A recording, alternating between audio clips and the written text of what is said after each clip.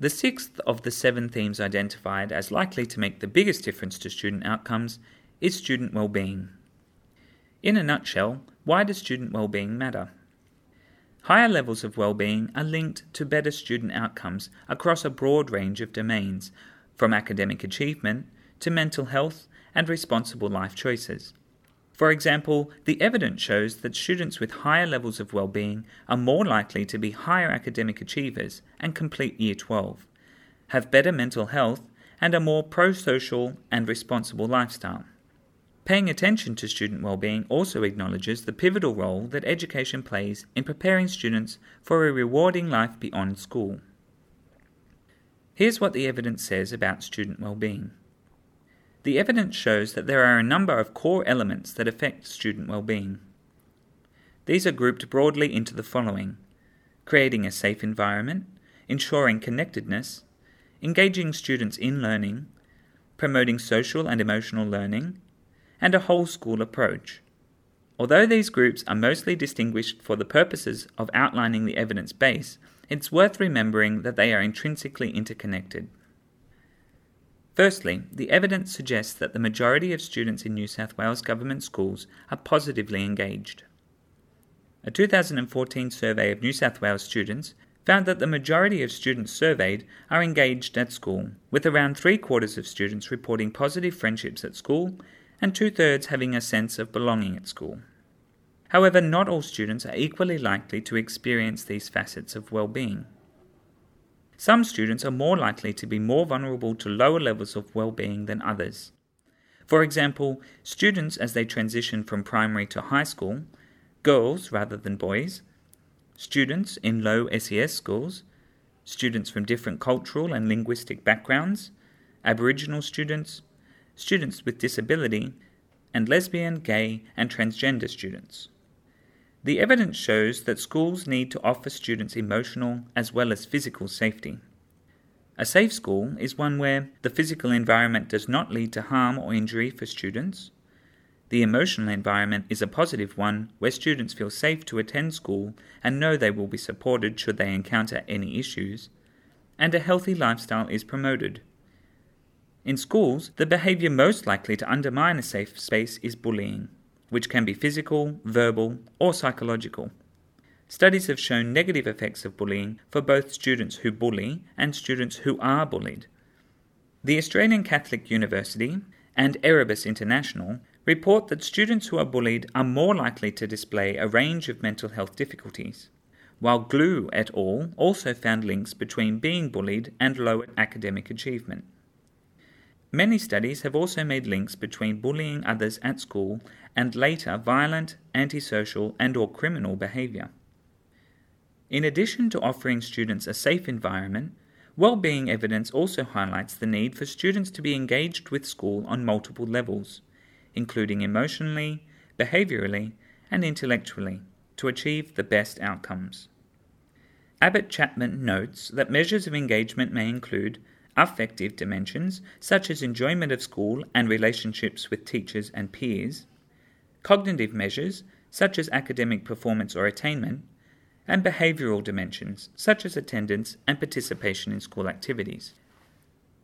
Research over the last 30 years, including a 2014 study completed by Gallup Education, has increasingly shown that student engagement is not only an important outcome in itself, but it is also related directly to academic performance and future outcomes.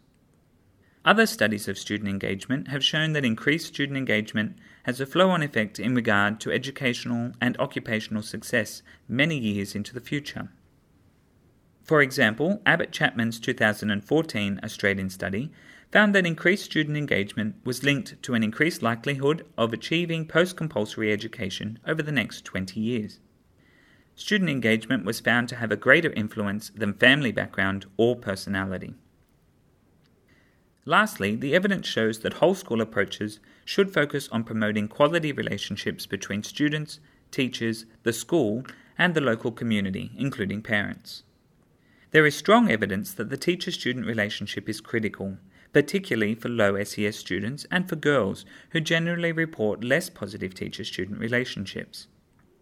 Results from PISA 2012 suggest that students who are in schools where teacher-student relationships and the learning climate are poor are more likely to have low levels of engagement with and at school. In particular, they are also more likely to arrive late for school, skip classes or days of school, report a weak sense of belonging, and hold negative attitudes towards school. In contrast, Dunleavy and Milton found that where positive teacher-student relationships developed, students reported that these relationships were what most helped them to thrive, in spite of the challenges they were experiencing in their lives.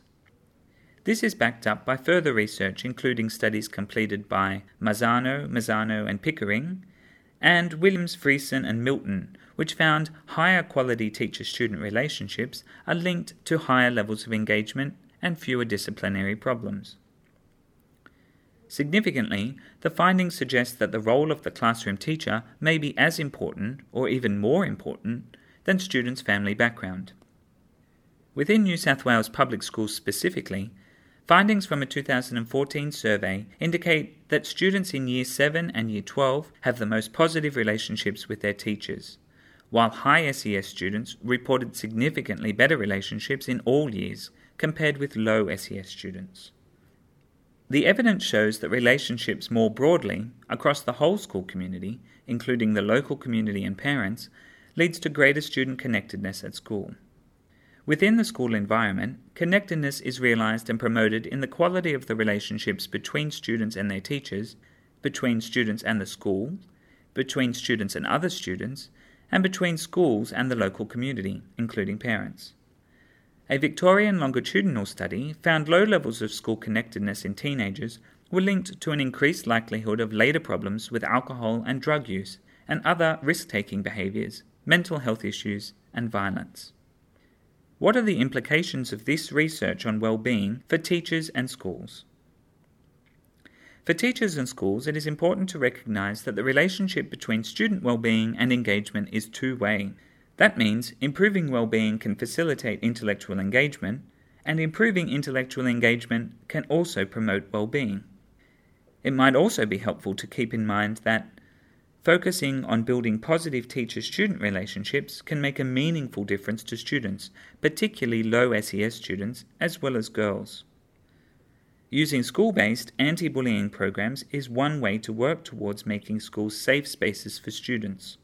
These programs are effective and they can be used in collaboration with other strategies, including parent meetings, firm disciplinary methods, and improved playground supervision to achieve positive outcomes for students. Student compliance does not necessarily indicate well-being at school. Teachers, therefore, need to be attentive to all students and monitor the breadth of student well-being so they better understand the well-being levels of their students. Adopting a whole school well-being approach is important, as student well-being cannot be separated from the broader school context. In fact, the school context has the potential to influence well-being significantly. Well-being measures are most effective when they are integrated into the school learning environment, the curriculum and pedagogy, the policies and procedures at school, and the partnerships inherent within and outside schools, including teachers, students, parents, support staff, and community groups. To finish, let's summarise this section about student well-being, which has been identified as one of 7 themes likely to make the biggest difference to student outcomes. 1. There is an increasing focus on student well-being, both in New South Wales as well as internationally. 2. This increased focus has stemmed from evidence that links higher levels of students' well-being with improved student outcomes, including higher academic achievement, Year 12 completion, better mental health, and a more pro-social and responsible lifestyle. 3. Creating a safe environment, ensuring connectedness, engaging students in learning, promoting social and emotional learning, and a whole school approach have been identified as the elements that most affect student well-being. If you'd like more information about anti-bullying strategies, look for CC's publication Anti-Bullying Interventions in Schools, What Works, and the department's anti-bullying website, which provides a range of strategies for educators, parents, and students to use in response to bullying. The final theme, which will be discussed in the next chapter, is collaboration.